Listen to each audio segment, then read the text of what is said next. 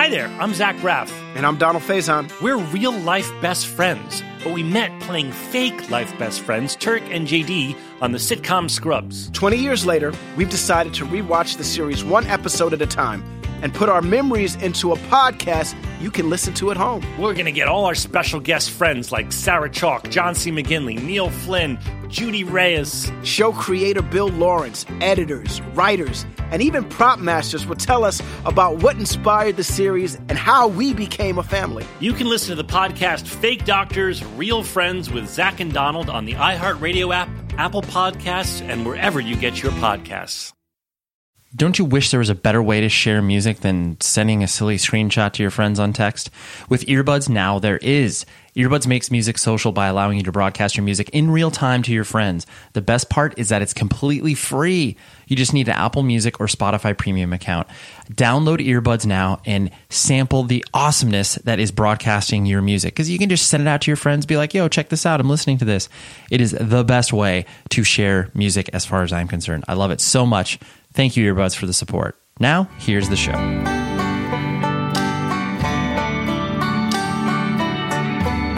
Hello, everybody. How are you today on this beautiful Wednesday, wherever you may be located, whether that's in Japan, whether that's in the United States of America? I hope it's going well for you. I'm Ray Harkins. You're hanging out with 100 Words or Less. The podcast, you're hanging out with me. You're hanging out with our guest. You're hanging out with people who love this whole independent music scene, whether it's punk, indie rock, hardcore, whatever it is that you define as that. I'm loosely defining it as those genres, as it were, because, I'm just not steeped in the world of, independent hip hop as other people are. But actually, I'm gonna dip my toe into that world a little bit as far as the whole, SoundCloud rap thing as of late, because there is such a crossover with, hardcore and punk kids doing that whole thing. But anyways, I digress. That's not why we're here. We are here to talk to Chris Popadak from Hawthorne Heights, and he also plays in a band called The Story Changes, who recently released a record that is very, very good. Chris has been, frankly, came in my orbit because he was a fan of the podcast, and I got to know him a little bit. We started trading emails, and just a great guy and super enthusiastic about music and life. And I just hung out with him recently when I was in Cincinnati, and it was awesome. It was so much fun to be able to go to record stores with him, grab some dinner, and I just sometimes I forget how much fun it is to hang out with people. I know, like, as an adult, that's, that it just becomes less and less because you don't have enough time. You're hanging out with your family, you've got all these other obligations. And I don't mean to say that all these other obligations aren't fun, because they clearly are, and I'm happy to be doing them. But yeah, just to be able to hang with no other reason other than just hanging. It was really nice. But more on Chris in a few moments. Of course, I'm going to tell you about Rockabilia.com, the only place that you should purchase band merch on the internet, as far as I'm concerned. And use the code PCJabberjaw that gets you 10% off of your order. PCJabberjaw, please use that. They have so much stuff that you could possibly want there, from long sleeves to, I actually would venture a guess. I haven't looked, so please correct me if I'm wrong, but they probably have some swim trunks on there because it's getting summertime, and clearly they're going to have tank tops. They're going to have all of your summer attire needs there, and you will be able to meet them and order them and save 10% off by using that code PCJabberjaw. So many items, great customer service, fast shipping, independently run business, like everything that I could possibly like about the company. It's just, it all lines up. So please order from Rockabilia.com. I love them very much, and I love their continued support of this podcast. So thank you for that.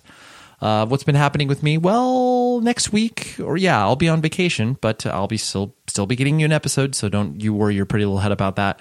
I'll be in Tahoe. I'm actually trying to meet up with a person to do an episode up there, which I don't want to reveal a person because in case it doesn't happen.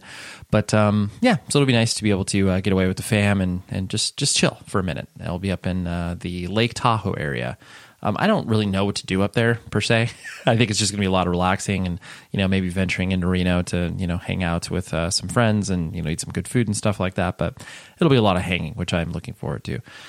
And that's all I got from that. But like I said, Chris, so many of you may have an opinion of Hawthorne Heights because you have either, been aware of them because they are a massive band and they, kind of broke through in the, I'd say mid 2000s, and were a surprise to everybody to be able to sell like, 1 million plus records, as far as like, oh wow, where did this band come from?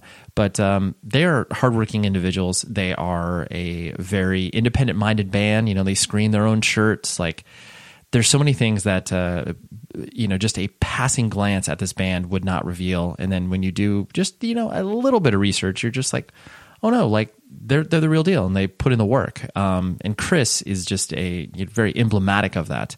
And I think that our conversation reveals that in many different ways. Like, he's got a kid. He claims straight edge as an adult. There's so many things that are unique to him and his experience. So I wanted to dive in. And plus, he's an adult, and like he's, in my opinion, he's got a good perspective on things. So, anyways, this is Chris, and I will talk to you as I always do after the episode.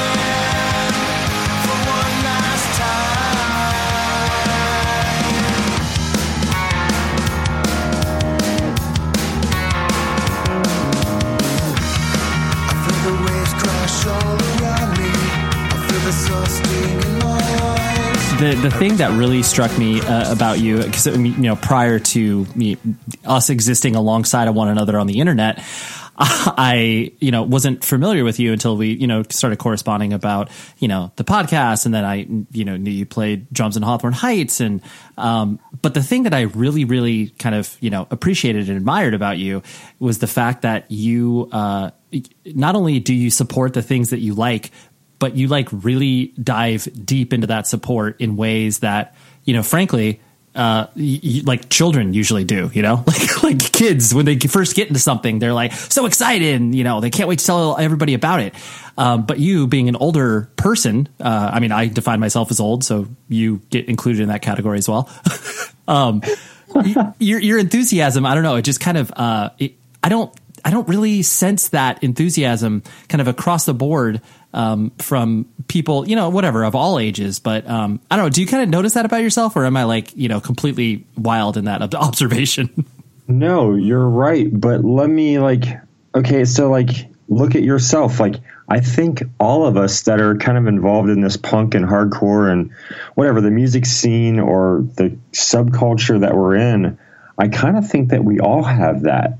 And I think that's why it works for us. But there is something really cool about, being in your mid 40s and still being excited about, I don't know, like a guy who makes his living by making t-shirts in his garage. And it's just like, yes, it's so cool. Like, it's just cool to see like a grown individuals doing their thing and making that their thing. Like, that's their lives. And that's like, they do it for fun, but they do it for their livelihood. And I just really like to support that as a whole. And, I'm a child. Right. I think we're all kids, right? I mean, there does, I try to really, I don't disagree with you. I try to frame that in my head of like, the concept that we all are, excited children in this thing. And, we all feel like we're doing adult things, but we still feel like we're the, 18-year-old person just getting into the thing or whatever. But like, I try to reflect on like, okay, like, do my parents feel that, like, do they feel that they're, whatever, my parents are, late 60s, early 70s. And like, does my mom feel like she's like 35 mentally, she still feels like, an excitable young person. And I do, and I'm like, and I don't want to fall in that trap of like the whole Peter Pan syndrome of like, oh yeah, well, everything used to be good when this was happening. And like that, you don't grow as a person when you are just, this child forever, because I'm sure you think about that. True. I've never really thought about it like that, but you're correct. I can say that I talked to my mom about this recently, and I was like, okay, it's like, do you really feel your age? And she was like, not mentally. And I was like, okay, cool. Because I was like, when I think about her in her 40s, and I'm like, oh, it's my mom. She's, she's older or whatever. But like, she told me that she never felt her age. So I'm like, okay, maybe as we get older, we really don't mentally. I guess it depends what our lives are like, though. Because I mean, you see somebody who's, maybe 5 years younger than you, and they just look much older. They look worn down. They don't look happy. So maybe it's just how we're living our lives and the things that we have. I don't know. It's really about your mindset. But yeah, you're right. If you don't kind of take stock in the fact that you're getting older, and like, oh, I have to think about things differently now. But really, like, I think what it comes back to me is I have a kid, he's almost 18. But like, so I got to kind of redo everything because he's involved in this music scene as well. So that's kind of where all that spark came for me. I think that helped anyway. But that's true. Cool. Yeah, I could see where you're talking about it when every parent or, if you are saddled with the responsibility of, like taking care of like nieces and nephews, like when you see the world through a child's eyes of the not only the excitement and discovery, that can reignite your own passion for whatever it is, whether it's like, oh yeah, actually, what, Disney is pretty great, or like, whatever, like these movies and all these artifacts of your childhood can get unearthed and revitalized because of that. Of course, even if it's not something that you're entirely into, just seeing a child, just their excitement for something, I think it really does give you this, I don't know, it puts off this whatever. It puts off something that you're an idiot not to pick up on. I mean, and if you don't pick up on it, maybe, I don't know. I mean, I wouldn't say there's anything wrong with you, but like, how could you not like just take all that in and just apply it to yourself?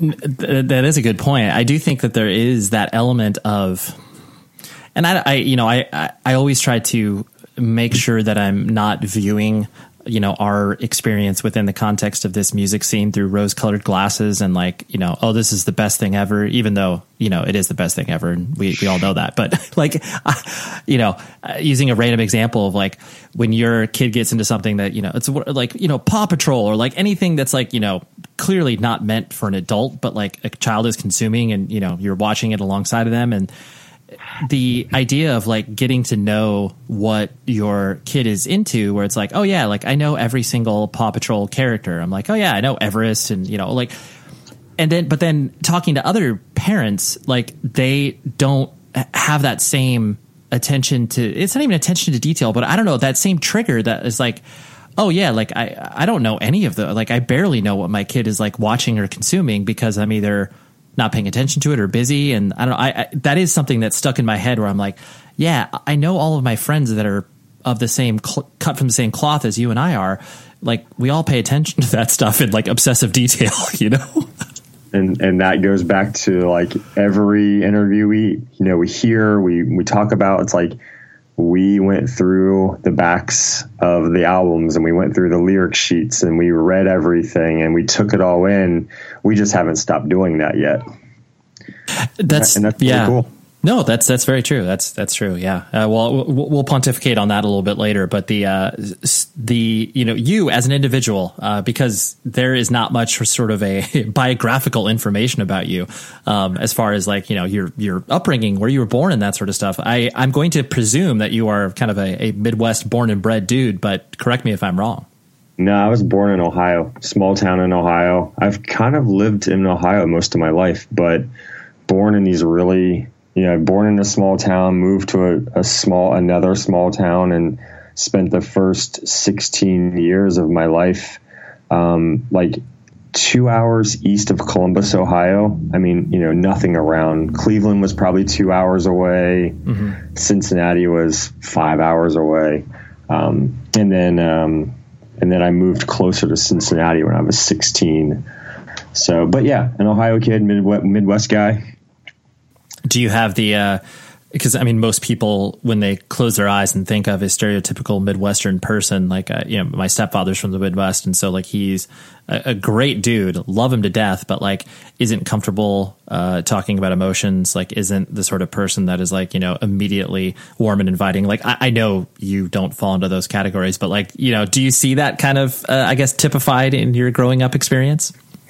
I mean, I think I had that like normal Midwest upbringing, but I don't think I was meant to have been born there or, raised there. Like the moment that like it was like, oh, we're moving closer to a city. Perfect. Because I lived in essentially like not like farm communities or anything like that, but just these little tiny towns that had nothing and still have nothing. So I guess I got the values, that my mom instilled in me. But I was also like, I knew that wasn't my life. Like that wasn't where I was supposed to be. Interesting that, because I've heard people express that, that notion and feeling of like not being from the place that they are born in. And usually it's that, that teenage feeling of restlessness or whatever, but that was something that you observed from a pretty early age yourself. Yeah, I didn't, I never fit in when I was there.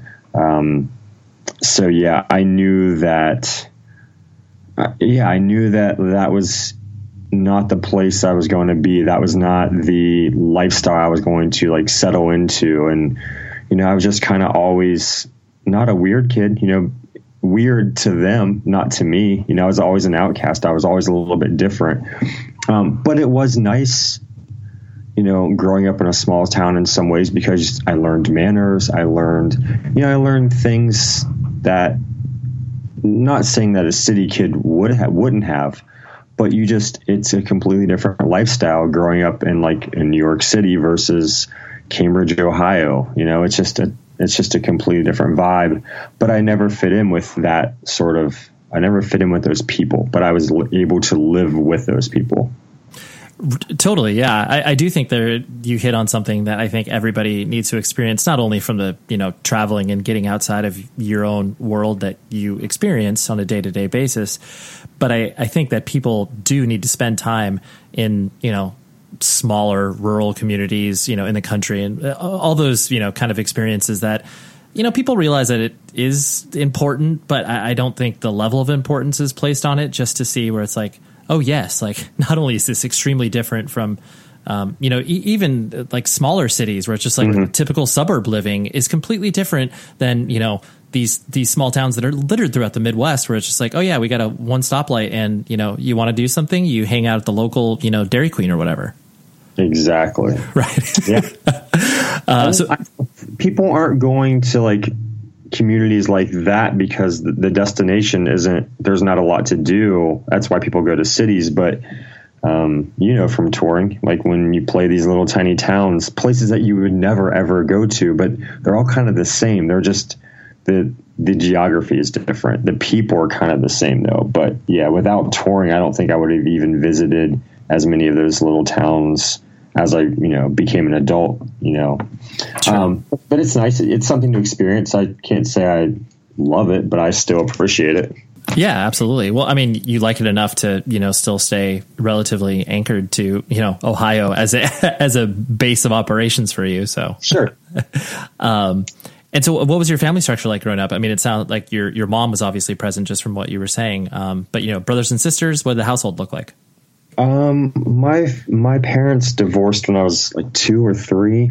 So I lived with my mom, all of my life. I spent my summers with my dad, and he remarried when I was maybe 7 or 8. And his wife had, 2 girls and a boy, and then they had another girl together. So I ended up with 3 stepsisters and a stepbrother, and we were all 2 years apart. So whenever I would go spend my summers there, spend the holidays, whatever, they were my brothers and sisters, and, and still are. I don't see them a lot these days, but, a couple of them I still talk to, like via the internet every now and then, and they'll come see shows whenever they can. But yeah, it was just me and my mom in the house. So I had a half sister, but I never lived with them for more than a month at a time. Sure. And what age were you when those step siblings were introduced to your life? Like I said, I think they got married when I was anywhere from, 7 to 9, okay. Something like that. I was young. Sure. So when I was a teenager, as I was coming up and growing up, I did have, for that time I was with my dad in the summer, I did have kids around. So, I did have a little family thing going on, and then I would go back to my mom's, and it was just back into like my friends. Sure. But I was like an only child, and I am an only child. Like that's how I classify myself, because I was with my mom, 10 to 11 months out of the year. Totally. Yeah. It is weird when you get thrown into that scenario of the, here's these people who are your, step siblings. And, as a kid, you're stoked because you're like, oh, cool. Like I get to play with them and stuff like that. But then, like the familial notion of that is it's hard to wrap your head around as a kid, where it's like, I'm related to them, but sort of not. And sort of, clearly that's why it's a step sibling, but it's just weird.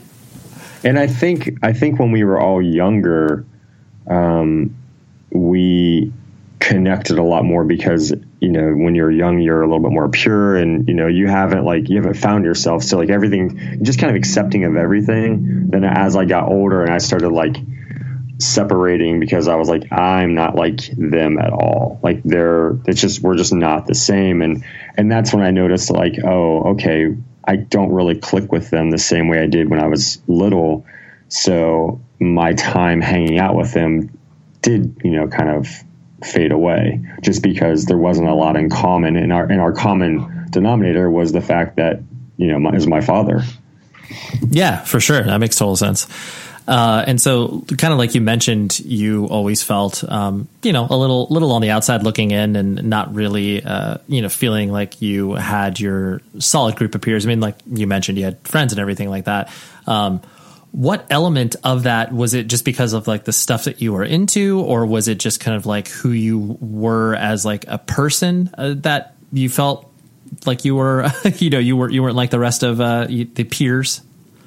It was more about, if I had lived in like if I had lived where I live now in Dayton, Ohio, it would have been completely normal. I guess, I started skateboarding when I was, young. I was like riding BMX bikes and like listening to like hair metal when I was, a kid, like 9, 10. But as I got older, I knew that, the alternative appealed to me, and that was not really a thing where I lived. So there were very few kids, who were like me. So I just, for example, when I was playing basketball in junior high, I got made fun of because I wore my skateboard shoes instead of like wearing Nikes. And I was like, well, I'm going to go skateboard after the game. So this is a convenient thing. Yeah. Wearing these now. And it was just that thing. I'm like, oh, I guess I'm not a jock. Like I'd rather go skateboard. And all of my jock friends were just like, they said, the F word. And I'm like, okay, time to quit playing basketball for you guys. And I'm going to go ride my skateboard and actually hang out with the 5 kids that I do connect with. So it was never that I felt like, I always felt different, but I just think that it was the product of the small town I was in, and the fact it was like 88, like the subculture had never made its way there, and still has not made its way to those towns. Yeah, I know. It is funny to think about that, where, clearly the, internet has rocketed everything into, everyone's hands and homes and everything like that. But there are still so many wide swaths of not only the world, but America that, just don't, like, even if you have all of those access points, it doesn't mean that you'll actually be able to find that access point. Like, you need to know what to Google in order to get it. Like, Sure. Yeah. So I guess on that topic, like, how did you get kind of, intro to subculture? It sounds like skateboarding was kind of, that's many people's entry points, but it sounds like that was one of yours. Yeah. Like I said, I was riding BMX bikes, so I was getting like the BMX magazines, and then I probably found like a Thrasher or a Trans World, and one of my friends did have like a generic skateboard, and I always liked riding it around. I had like a penny board, and I would like bomb hills on that and stuff. So skateboarding was always kind of there, but yeah, it was 100% like either a skateboard magazine or, one of the videos. Like that is like, I had these 2 videos that they're like called Skateboard Superstars, and it was like Christian Hosoi and I think Tony Hawk. It was like a lot of the POW and like Santa Cruz guys. It wasn't like a a team video, but it was whatever. Sure. And I remember specifically hearing Coolidge by the Descendants on that video, and I was like, oh my God, what is this? And that was the moment where I was like, okay, I found the music. And but yeah, skateboarding, and we had this, strangely enough, for a small town, we had this like a VHS rental, like a video rental place, which most people don't even know anymore. But the guy got skateboard videos, and he got all of them. Like, he got every Pau Peralta, every Santa Cruz video. And if we requested something, he'd order it and like actually buy it to rent out to us. That's amazing. And those films were not, whatever, they were 30 or $40, but still, yeah. At least. But we rented them every single week. Like, as soon as somebody had to take it back, somebody else in our group rented it. So he made his money back from that. But just the fact that he was so cool, and the fact that he had won, that kind of started it all. But really, that's how I got turned on to SST catalog, was through the Santa Cruz, like Streets on Fire or Wheels of Fire. I don't know which one it has of, but like Streets of Fire and Wheels of Fire, those two videos like turned me on to all the SST stuff. And that's really kind of what sparked the whole, really diving into the punk and hardcore kind of scene. I love that. Because everybody definitely has that sort of, curator, gatekeeper, whatever label you want to put on that experience, where it is a person who, is just kind of like either stocking stuff or showing you stuff or, introducing you to books. And like, people have so many, jumping off points, but I always love that pure distillation of when people are first getting into the thing, and when you do have that access point. And to be honest, I haven't heard the video store employee. Usually it's like, a random record store or whatever, but like the video store employee, like it's the same exact concept as, a person at a record store playing cool records for you. They're just like, oh yeah, well, these kids are continually renting this. So like, I'm making money off this. So yeah, sure. Yeah. I'm just going to order as many videos as I possibly can. Supply and demand. Well, and here's another thing too, is, so I grew up my mother was very Christian. So I was not allowed to listen to anything secular, like no rock music, no, like all of it was kind of a no. So when I watched these videos, a lot of times I had to watch with the sound down or like watch them at a friend's house. But we did have a record store in that town when I was, like my early teens. And I remember going in there and they had like a punk and metal section, but I knew that I could never buy that stuff. So I had the record store employee that if I would have been able to go in and buy whatever I want and say, recommend me something, I could have dove really deep into stuff. But not being able to like actually like, having to like hide all of my tapes, or like, I had to put them in a box under my bed. And then when she did bust me, it was like I got grounded for a month. Right. Yeah. So I love that. You had to surreptitiously do that, where it's just like, yeah, I'm into these skate videos, without her knowing that the music was impacting you at a really deep level. Oh, when she heard Wasted by Black Flag, and I was like, oh, this is going to be the part where he says the F word. I'm like, shoot, well, this video is over. This is done. And she's like, what did he say? I was like, Mom, it's just music in a skateboard video. I was like, I'll watch it with the sound down. Dude, I love those like Kid Logic compromises where you're just like, yeah, this is not what I care about, even though you're like taking copious notes on every band that's played. Oh, I put up a boombox to the TV and recorded everything. That's so good. That was my soundtrack. That's amazing. Support for today's show, and frankly, support for my life, comes from Sonos. They are the best speakers in the game, and they meticulously design every speaker from the inside out. They're experts in acoustics and engineering, even work with Oscar and Grammy-winning producers, mixers, and artists to ensure an immersive listening experience. Getting started is like the easiest thing ever. You just plug your speaker in, open the app, and then connect all your favorite streaming services. You start with one speaker and you can build more into your home. You can also connect your TV or turntable to listen to everything that you love. And they all work together seamlessly so you can customize your own sound system. Now, I cannot tell you how much I love Sonos before they even came on this very show to hook me up with a Play 5, which was the easiest thing ever to set up. In less than 5 minutes, you are streaming music to whatever room you're setting it up in. And I was able to connect my Play 5 with an older model that I had, and I'm able to hook it up in my son's room where he was like, oh my gosh, this is so much fun. I can listen to music while you are listening to a different song downstairs.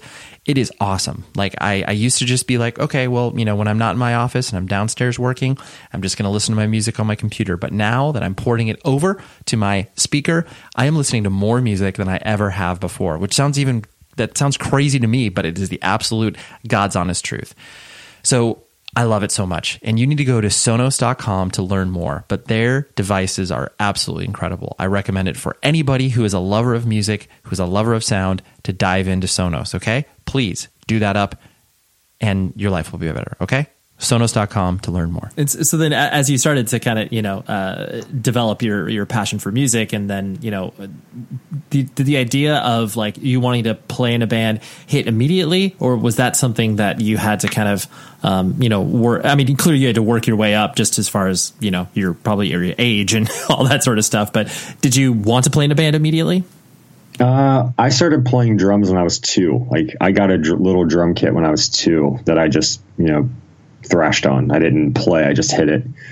But when I was around, I don't know, say 8 or 9, playing baseball, whatever, I remember I made all these like elaborate drum kits out of like boxes and like just anything metal that I could hit for cymbals, and I would create these massive drum kits, and then I would play in my house along to like whatever my mom was listening to. And then I do remember like carrying them to my friend's house, and I would set him up in his backyard, and he would like put on a record or whatever, like Jay Giles Band or something, and I would just play along to it. So the performing thing and being a drummer, it's always been in me. But I started playing in the church band when I was 12 or 13, just because I wanted to play drums in front of people. And so it's always been there. I just don't think that I really took it super seriously or even really started practicing until I hit maybe like 15 or 16. That's when I feel like I just kind of got it, and like I had performed in front of people, so I knew how to like play. But yeah, it's always been there. Got it. And I do like that. I'm going to presume the strain of religion that you were involved, like Christianity, some version of it that you were involved in. Yeah, it was a Pentecostal church. Oh, okay. Yes. That's very, very, very typical Midwest. Mm-hmm. Yep. And I mean, and I'm guessing that too, because obviously with the, the secular music and all that sort of stuff. So, and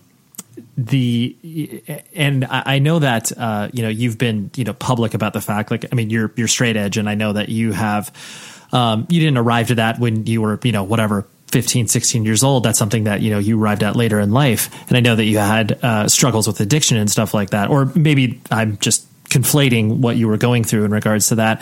Can you talk to me a little bit about that? Cause usually, I mean, I saw someone tweeting about this the other day where it's just like, if you're over the age of 21, you don't need to call yourself straight edge anymore. It's just like, well, no, that's not, I don't agree with that, but that's true. But there are people that live in that camp where it's like, oh, you're an adult. Like, you don't need to call yourself straight edge. And it's like, clearly both you and I feel differently about that. But yeah, kind of, walk me through how that sort of, straight edge entered your life, and, how it obviously impacted you for the positive. It hit me at a point like where, I mean, so when I was, say 16, I was drinking alcohol and smoking cigarettes way younger than that, probably 13, maybe even 12. Like, my dad drank and my mom drank she drank a little bit when I was younger. She'd have like wine every now and then, but she smoked until she got saved. So, when I was a kid, I was like taking drags off of her cigarettes at like 8, 9 years old. but smoking, just like taking drags, she's like, bring me my cigarettes. Anyway. Right. But like the small town thing, I always said I started getting high and getting drunk because I was bored. And that's probably like, I don't think I mean, maybe it's true. Maybe I was just looking for something, but once I found it, I really enjoyed getting high. Like, I just really liked it. But that was like what our life consisted of. Like, we would go skateboard and like smoke weed, drink, whatever we were going to do. And then as I got older, as I graduated high school, I graduated on to other things. And then so I just spent, you know, my 20s, most of my 20s in this haze of like, my priorities were completely out of whack. You know, I was still playing music. I was still like putting out records with punk bands and hardcore bands and whatever, but my focus was just about drugs. And I joined a band here in Dayton with two guys who were straight edge. And a lot of my friends, like all the guys at the tattoo shop, are straight edge. So I started getting this, like, I went from a negative view on straight edge because I came up in the metalcore, you know, kind of scene where there was a lot of violence. There was a lot of negativity. Judgment. Yeah, of course. Right. Yeah. And, you know, my band were the punk band, the hardcore band I was in at the time. Two of us had dreads. We were all drug addicts. And we played more like AFI, like early AFI style hardcore. And we just didn't really fit in, but we were like, well, this is part of our scene. And I just remember like every hardcore straight edge band hated us because they're like, you guys are drug addicts. Like, well, yeah, but we still play music and we're a decent band. We just want to play these shows together. So shortly after that, I joined another band with two straight edge guys. And I started just to see like, oh, I really like these people, and seeing them and their community of straight edge friends, it just kind of really changed like how I was viewing straight edge as a whole. And then personally, I just hit rock bottom as far as my drug use went. Just like a 3-day waking up and going like, oh my God, what have I just done to myself that I just paid for?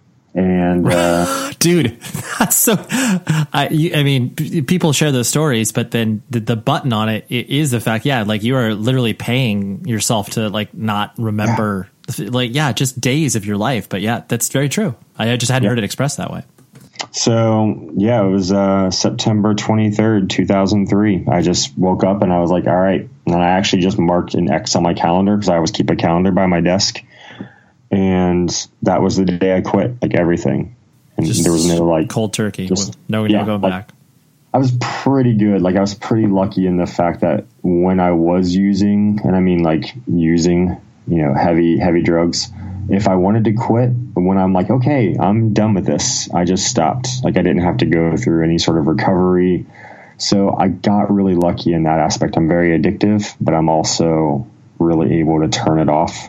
But I have to hit the bottom, you know, and I did. Sure. So a year after that, like on my 1-year anniversary of being sober, I claimed straight edge. And so now we're looking at, 16 years? Okay. I guess. Sure. And you, like you mentioned, you have, you know, an 18-year-old son. And so it sounds like your son was pretty young towards the tail end of you, you know, kind of like you said, bottoming out. Yeah. And really, like I tell him, I'm like, I'm alive today because of you.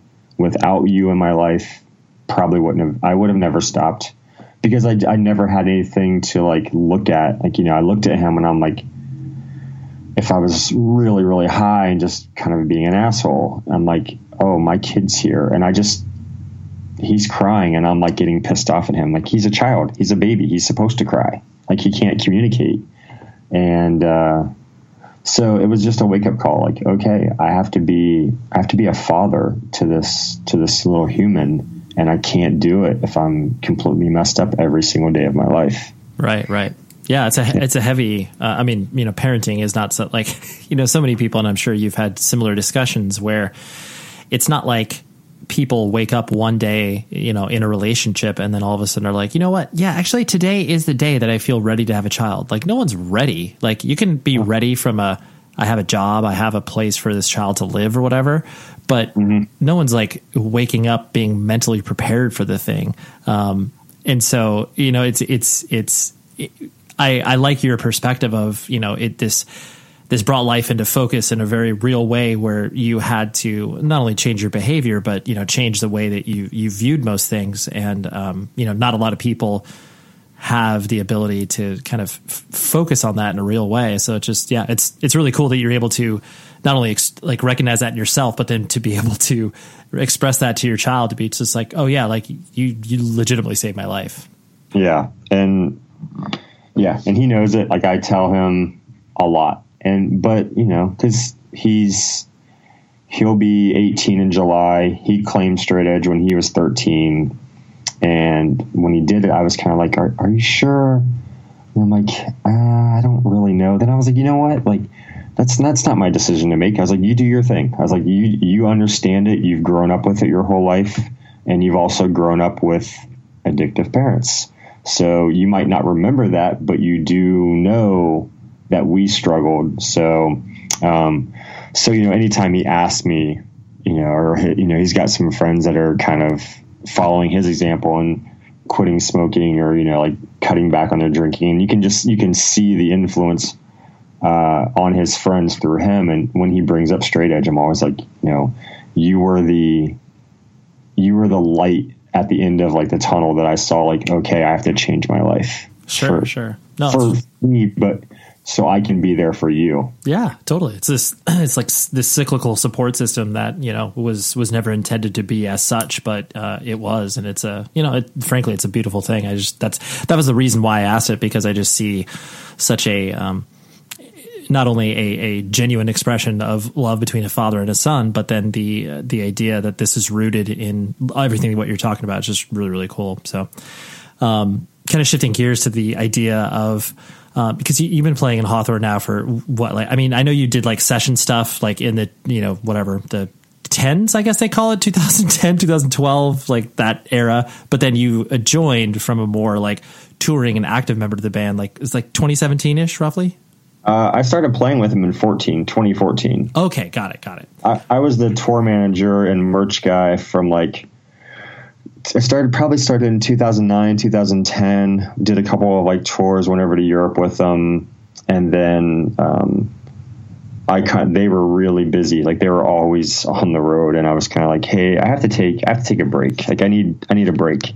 I'm not seeing my kid.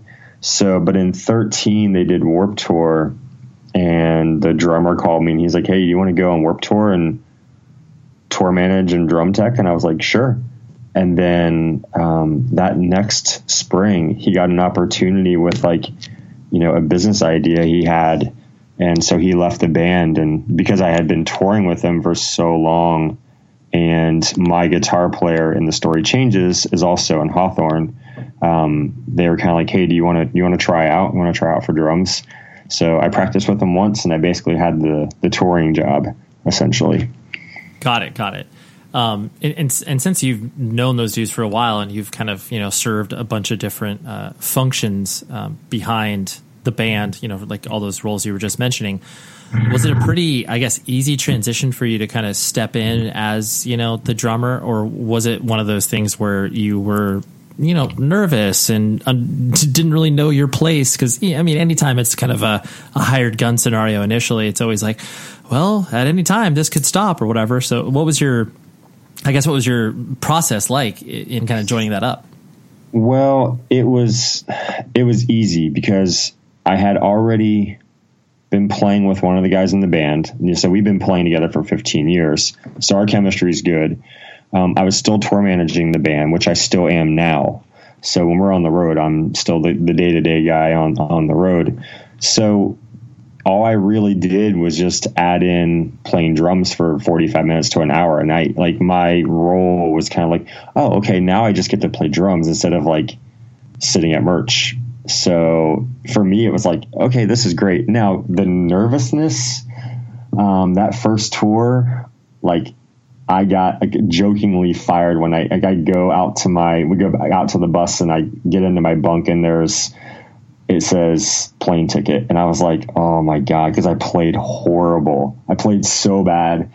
And I like opened it up and it was just papers. There was nothing there, but I was like, they just fired me. And I was like, rightfully so. So we still joke about that. Like I think it was Jacksonville, Florida. But yeah, I played horribly. I was so nervous. And the only thing that's hard is the old drummer, Aaron, we just play differently. So I had to learn how to play his style, not my style. I think over the years I've kind of made the songs mine. But you're basically coming in and learning songs that you didn't write. So That was the only thing that was kind of a struggle. But now I do notice whenever I listen to the songs, I'm like, okay, I play that differently. I play it how it feels to me. But the song, the structure is still there, and the integrity of the song still remains, and that's the whole point of it. But now that I'm properly in the band, everything we've since last year, I'll be on the recordings and I'm doing the writing with the guys. So the songs sound like Hawthorne Heights with me playing drums versus me playing somebody else's parts. Yeah. Oh, it totally makes sense. That's cool. I just always know that process is, it varies for people. And so because you had this kind of long ramp up time with the band, it just, I was curious about that, but, yeah, I can see it if you've never toured with a band and you're just okay, this is my job.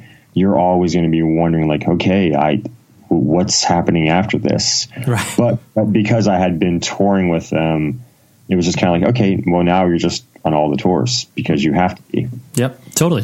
Yeah. I had security. It was pretty nice. Yeah, for sure. Yeah. If I don't do this on the tour, I'll still be on the tour, just doing the thing that I normally do or whatever. Exactly. And then, the thing that I also find awesome is the fact that, about your kind of, dedication and just, I don't know, anytime you use the word perseverance, I sometimes feel that is, pejorative in a way where it's just perseverance, where it's just no one pays attention to the thing you do. So you just keep doing it because, you like it or whatever. I'm not saying that, but the story changes. That has been your baby since the inception. And you've had, working with friends on that over, a very long period of time, as you were, because the band essentially has existed for close to 20 years now, right? It started in 2004. Okay. So yeah, we're doing some time. Right. And so, and because of you, how much you change as a person, over time, stylistically, and the music that you're into, it just has to be interesting for you to kind of still be able to put music out with this and, still have people pay attention to this thing, albeit, a smaller audience than, Hawthorne Heights, but it still is a pretty interesting thing that you are experiencing. And I'm sure that, there's no real question in this, but just the idea that this exists in this world where you, ostensibly could just, not do it anymore, but you don't, and you're still excited about it, Yeah. Me and Mark, we talked about this, years ago, because he's been playing with Hawthorne for 10 years now. And so, and then once I joined, it was okay, the Story Changes is going to slow down because Hawthorne's on the road so much. But we were kind of we're just going to do this, even if it means we're just playing our local clubs or bars around town, maybe once or twice a year. But we've, for Mark, he's the primary, he's the songwriter in the Story Changes. So it's nice for him to have that outlet where it's his own thing. He's writing the lyrics, he's writing everything. And for me, I'm playing very similar because it's, the bands aren't completely far removed. But we were just kind of it's another outlet for us to play music. And it's something that we've been doing for so long and it's really good. Why would we ever stop doing it? Even if we can't do it as much, we're still going to do it when we can. And, but it's all kind of depending on how much stuff Hawthorne goes on, because all of us in Hawthorne handle a lot of our, me and our singer JT print all of our merch for the most part. Mark handles a lot of our design and web, social media stuff. So there's always something going on. So that kind of cuts into the Story Changes time. But we've been making it a point to get together every week. Okay, let's just go practice. Even if we just get together and just hang out and play for a half an hour. We're just going to do that because we still love to do it. And, the songs that we look back on our catalog and we love the music that we've put out there, and we're going to keep doing it no matter what. And we just got back this morning from a 3-day run out to very small towns. Well, we went to Des Moines, Iowa, but we played 2 other small towns, and it was great. It was so cool being back in that mindset again, playing small shows, but also just playing this music that we've been doing for so long and getting to revisit it again. It's incredible. So yeah. It's gonna keep going no matter what. Unless, it would be harder if one of us moved away, then it would be okay, how do we do this? But, we live a mile and a half from each other, and our practice space is 2 miles from our home. So yeah, we would be silly not to do this. Sure. Yeah, totally. You're as long as the enjoyment is there, we'll key into this. And it's very enjoyable. Right. In a world where everyone is confined to their homes, society begins its largest bin watch to date. In the hallowed library of Hulu, or perhaps on a shelf of DVDs you haven't looked at in a decade, is a show that perfectly encapsulates life in the early aughts and launched a friendship that would inspire millions. Hi, I'm Zach Braff. And I'm Donald Faison. In 2001, we starred in Scrubs, a sitcom that revealed a glimpse of what it was like to survive a medical internship. As Turk and JD, we explored guy love. Nearly 20 years later, a lot has changed. We're not Supermen, but we're still best friends. Given the mandatory lockdown, there's no better time to relive the series that brought us together in the first place. And we're doing it with a podcast. That's right, people. We're going to bring friends and crew members and fellow cast members and writers. And guess what? We're going to even invite some of you to call into the podcast and ask all the questions you want of the entire Sacred Heart staff. Join us for Fake Doctors, Real Friends on the iHeartRadio app, Apple Podcasts, and wherever you get your podcasts. Something that this isn't a difficult question to ask per se, but Hawthorne Heights is a real easy target for people to make fun of, as far as oh yeah, a band that, was huge off really sappy lyrics back in the mid 2000s. And there's a lot of jokes that can fly around about the band as far as they're still touring, they're still relevant. So many of these things exist in the ecosystem. And, of course I'm being devil's advocate, kind of hyperbolic in the way that I'm presenting it, but sure. There's no way, because I know you the best out of everybody in the bunch, but the guys to me they come from, and you yourself included, come from the same world that we all do, of the, punk hardcore DIY mentality.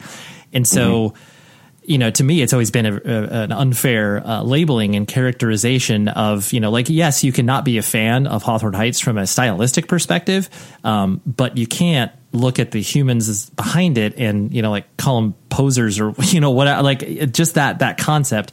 I'm sure that that's something that, you and the guys have had to not only consider on your own, but sort of, reckon with it and either decide to embrace it in certain times, move past it other times. Or is that just something I'm literally bringing up for the first time? You never thought about it.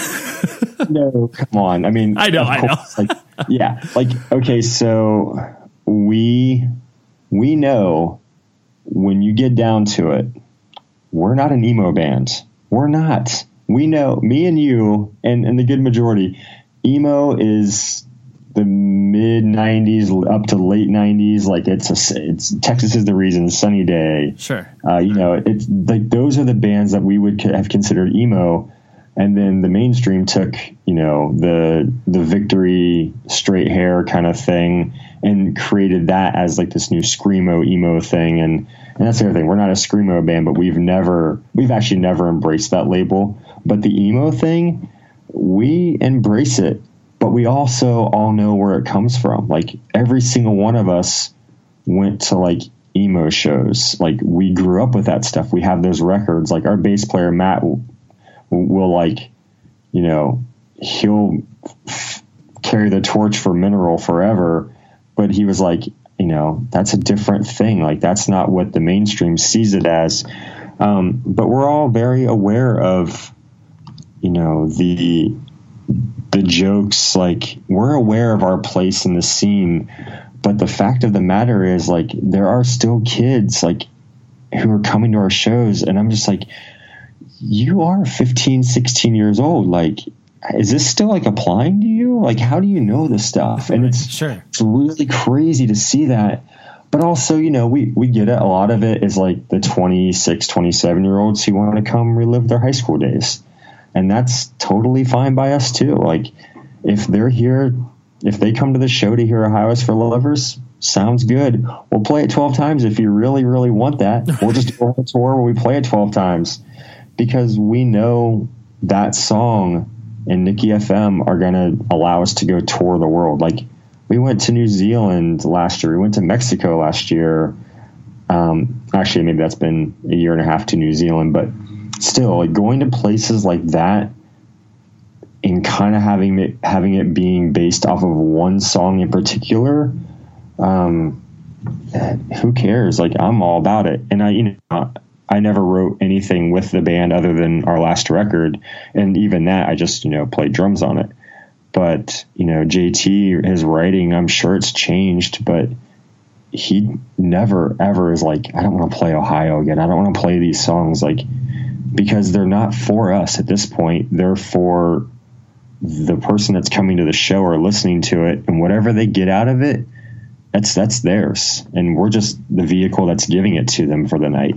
So we're all for it. Yeah, and I think it's it's the idea that you know, there's never, no one can ever chart their path in regards to the way that, you know, art resonates with people and music resonates with people. And so, you know, like, I'm sure if, you know, you sat down with all the rest of the guys in your band and be like, oh, like, you know, would you have wished your career went differently? Like, you know, maybe it was like a slower growth as opposed to, like, you know, the first record out of the gate or whatever. And then you had to, like, you know, wrestle with that as you continued along. It's like, no one could predict that. But like you said, once it's out there and once people, it'd be a different story if, you know, the people that came to your shows, you know, only kind of wanted one thing or another. And, like, yes, of course, there's a large contingent that, you know, only wants those songs or whatever. But, you know, the fact that you are putting out music and you are being relevant to people who are just finding out about the band, you know, because of all of those reasons that you're talking about. And it's like that's incredibly important. And the fact that you can still be there to give people a new experience is incredibly important too. And that's the great thing. It's like, the fact of the matter is that because I've been, you know, I knew the bands before they were signed. I knew the band before they were Hawthorne. Like, I saw the growth, I saw the beginnings, but to be with them coming into their world at a time where they were on a label at the time, but, like, things just kept happening with the album would come out and then something would happen with the label. There was just all these, like, you know, things that were just going wrong that were out of their control. So I kind of got in at not a dark time, but at a down time, you know, where it was very DIY. But then over the years, I'm like, oh, okay, I'm seeing the shows. There's more kids at every show. Like, every tour that we go out on, it's a little bit better than the last one. And then now it's like, oh, we have all these opportunities coming up. Like, our new record did, you know, our last record did really well, and it's still like, we still have stuff coming out for it. And it's like, okay, so there's just been this growth again, and it's really cool to see it. And it's just like, okay, we still get to do this, but we get to still continue to make music, not just play stuff from our past, but, like, we're getting to, like, the opportunity to make new music and put new records out there. And you're right, and give the people that do like our band a new version of whatever they might have felt the first time around. Yeah. Or for the kids that are just now, I mean, there's definitely kids who are just now hearing us for the very first time, hearing, like, our new record, and that's their entry point, and they're just like, cool, this is great. This, like, you know, hits me wherever it is. Right. Totally. Yeah. It's really, really cool. Mm-hmm. the last two things I want to hit on was the, like you mentioned, you do all the screen printing for, Hawthorne, and, how long have you been in the screen printing business, as it were? 15 years. Okay. Yeah. So it sounds like you've been doing this for a long time. Yeah. Like the Story Changes, the other band, that was the reason why I started printing. I was just like, well, I mean, I did it for like my punk bands before that a little bit, but when I got into the Story Changes, it was kind of like, hey, I can do this thing. And we were touring so much. I was like, well, so I just, DIY'd it for a very long time and just learned how to, create shirts. I was creating really simple things, but yeah, it was like that necessity of like, well, let's, instead of paying somebody $4 to $7, let's just pay me nothing and I'll just print them for free and we'll make more money that way. Sure. And so, like, as you started to do that, did you kind of, clearly you have some passion for it as you've been doing it for a long time. Did you like enjoy it immediately, or was that something that you were kind of like, well, this is just out of necessity. I don't necessarily enjoy it, but I'm just doing this. No, I loved doing it. Like I learned how to do it when I was in this punk rock band, and my guitar player, she taught me how to like actually like make a screen and everything. And I loved it, but I started doing it more on I tried to start getting like equipment and stuff like that and doing it a little bit more professionally out of necessity. But I loved it. And then once, as I got better, like once I learned a new skill, like I still I geek out so hard over, like go up to shirts and feel them. I'm like, okay, like how do they print this? Like I'm always looking at it, and I have quite a few like screen printer friends around the country, and I'll just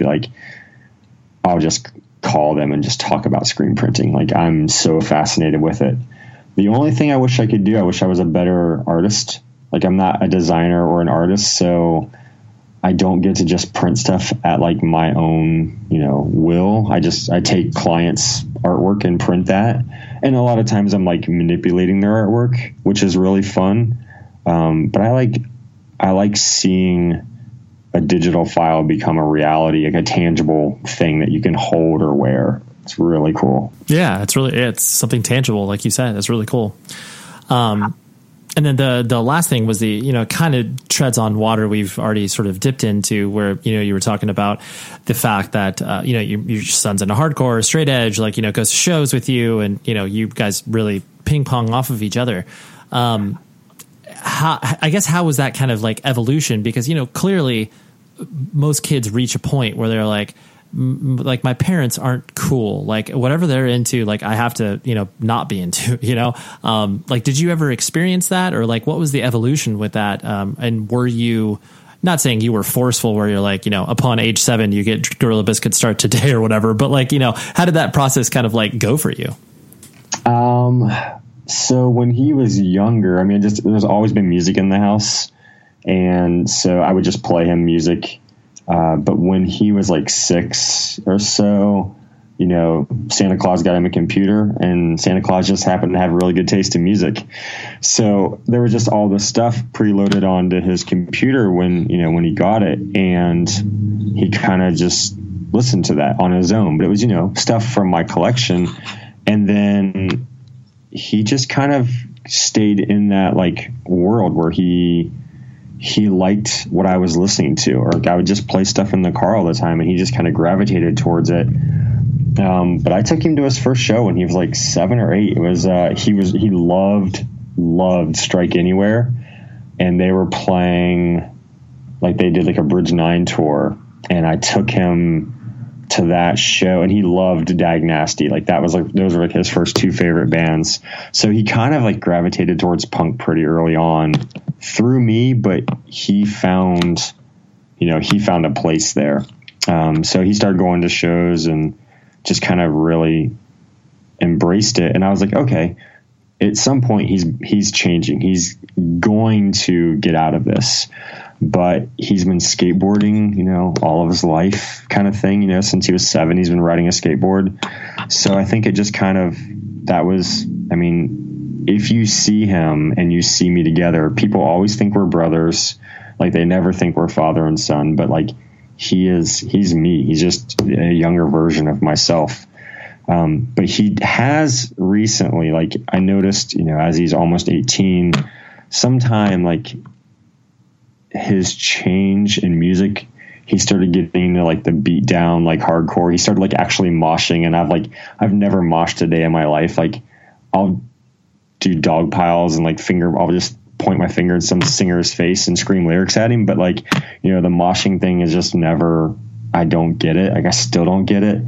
And that's like his thing. He's like all about that. And I was like, okay, here's where he's breaking away from me. Like he's into like super heavy, like hardcore bands, which I'm also into, but that's not my main focus in hardcore. That's not my main love. So it's kind of strange because he is finding his own path finally, but it still lines up with what I'm, into. Right. Well, and you have a context for it. You're like, it's not like he's, bringing home this like completely alternate universe for you where you're like, I don't even know what world this is. It's like, no. Exactly. Right. Like I always said, I'm like, okay, so wow, how's he going to like break away? It's like, maybe he'll get into maybe he'll be a juggalo. And I was like, I even get that. So yeah, what is it going to surprise me? Yeah. And sometimes it's just like, well, nothing will. So that's cool. Yeah. There's hope there. Yeah. It's really strange. I mean, he didn't go like down a sports path. He didn't, he basically, but I love it. Like, I know that I'm still cool in his eyes, even though I'm not, but like, when he's like, hey, do you want to go to like, he asked me, he's like, hey, do you want to go to the candy show with me? And I was like, dude, I'm sorry, I have to work. I was like, but thank you for like asking me to go to a show with you. I was like, but you have a ride, right? And he's like, yeah. I was like, okay. So he asked me to go to shows with him and his friends. And I think that's super cool that they're like, yeah, my dad can still hang out. It's fun. Yeah. He's also used me for my connections too, I'm sure, but that's fine. That doesn't bother me at all. Yeah, exactly. That's what you're here for. That's right. And this actually is the last thing where, because you've toured in so many different iterations as far as like, working on staff and a crew with the band and then, playing in a band, and then playing, like just the weekend you just did with Story Changes. What is your relationship like with touring now? Is it something that you still like look forward to, or is it just kind of, part of the package that you've signed up for, or what's your relationship like? I do love it. Like I had a great time this weekend. Okay. So let's just say I love touring. I absolutely love it. But the idea, like last year, Hawthorne did 4 months straight. We had like 7 to 8 days off, which I went back out on the road and like went to hardcore shows. So I didn't even really take a break. 4 months is too long. Like I just want to be more selective about what we do. Like when somebody offers you a tour, when it's a support tour, and you're just like, well, that sounds great. How do you say no to that? Because the length of time is out of your hands. So when it comes to that, it's kind of like, oh my God, we're going to be gone for so long, but we understand the opportunity is there and it's going to be great for us just to go play for new people, and to be with our friends, whatever it is. Like, I love it. But this year I'm so excited because we've been home for a while and our next tour is only like maybe 2 weeks long. And I could not be happier about that. Like it'll be short. We'll come home. We'll do it again. We'll come home for a while. So I think, as we get older, like, the JT, his daughter is 10 or 11, maybe 12, she's maybe even a little bit older than that, but like, he's missed a lot of her time. And for me, like when my son leaves the house, maybe I'll just be like, okay, I just want to stay on tour all the time. But I'm trying to like be with him this last, year or two while he's still home with me. But I do love touring. Like, I mean, think about it, like everybody that we know is through music and touring for the most part. And that's where you go see your friends. Like, tour is about playing the shows, but really it's about going to hang out with your friends for X amount of time on the road. Yeah. That's why it's like, they keep touring with the same bands. It's like, well, they obviously get along really well and they're friends and they just want to go see their friends while they do this thing. So for those that don't understand that, I think that's a lot of like the package tours that happen. And granted, there's behind the scenes things that happen, but you go tour with bands that you really connect with personally because you're away from home and you want that. You need those people. Like you need them as a support system. Yeah, no, absolutely. It's you need them to be your family away from family or home away from home or whatever you want to call it. Yeah, you want that familiarity for sure. So, yeah. Well, Chris, we did it. I appreciate you being so open and honest and enjoying this experience. So thank you very much, dude. I love it. Thank you very much for having me. Right-ho. Thank you very much, Chris, for hanging out. And thank you very much for hanging out in Cincinnati, too. I appreciate that. It was just a great time. So it's always nice to get to know people on multiple different levels and not just hang out with them once on a microphone, because sometimes that happens here. And I always say, and this is true because there are many times where, I don't know the person, but in the future, I'm able to meet up with them later. And I've been able to form some pretty cool friendships based off of that, where it's like, oh yeah, we had a really nice conversation for an hour. And you revealed some stuff to me that, you might not reveal to everybody. And I appreciate that. So anyways, it's just nice. I love the human connection because I feel like you, the listener, can also bring that to these people who I have on the show, where it's like if you go up to them and are like, hey, I listened to your episode of 100 Words Podcast and, I really liked this thing you said, or this really impacted me, you would be surprised to hear how much people remember these conversations. Like there are interviews I've done, 5 years ago where I still get either emails about or I have communications with the actual person who I interviewed and they're like, man, that was like one of the most, fun interviews I did or whatever. And I'm not tooting this show's own horn per se, but I am tooting the human connection aspect of it. I love that fact. So anyways, that's a little digression there, but next week, like I always do on every Wednesday, even though I will be on vacation, but I am bringing this episode. It's so excited about this one. James Bullock, who is commonly known as Human Furnace from Ringworm, the classic legendary Cleveland metal hardcore band. He came on the show, and I'm not going to lie, I was a little intimidated. I was like, I don't really know how I'm going to approach this interview. But we were able to roll up our sleeves and develop a little bit of a texting friendship before we hopped on the good old interwebs to talk, and it was a great conversation. So that is what I got next week. Just a reminder, today's show, of course, is brought to you by Sonos. And if you do not own a Sonos speaker, you need to go to Sonos.com to find out more. They are unbelievable. You set up these speakers within moments. You are able to listen to music on your favorite streaming service, your turntable, your TV, whatever it is. It is so easy, and I love them so much because of it. They just make your listening experience so much better. And you can tune it all over your house. It's the best, okay? Go to Sonos.com to learn more. Thank you, Sonos. You've been listening to the Jabberjaw Podcast Network, jabberjawmedia.com. Shh.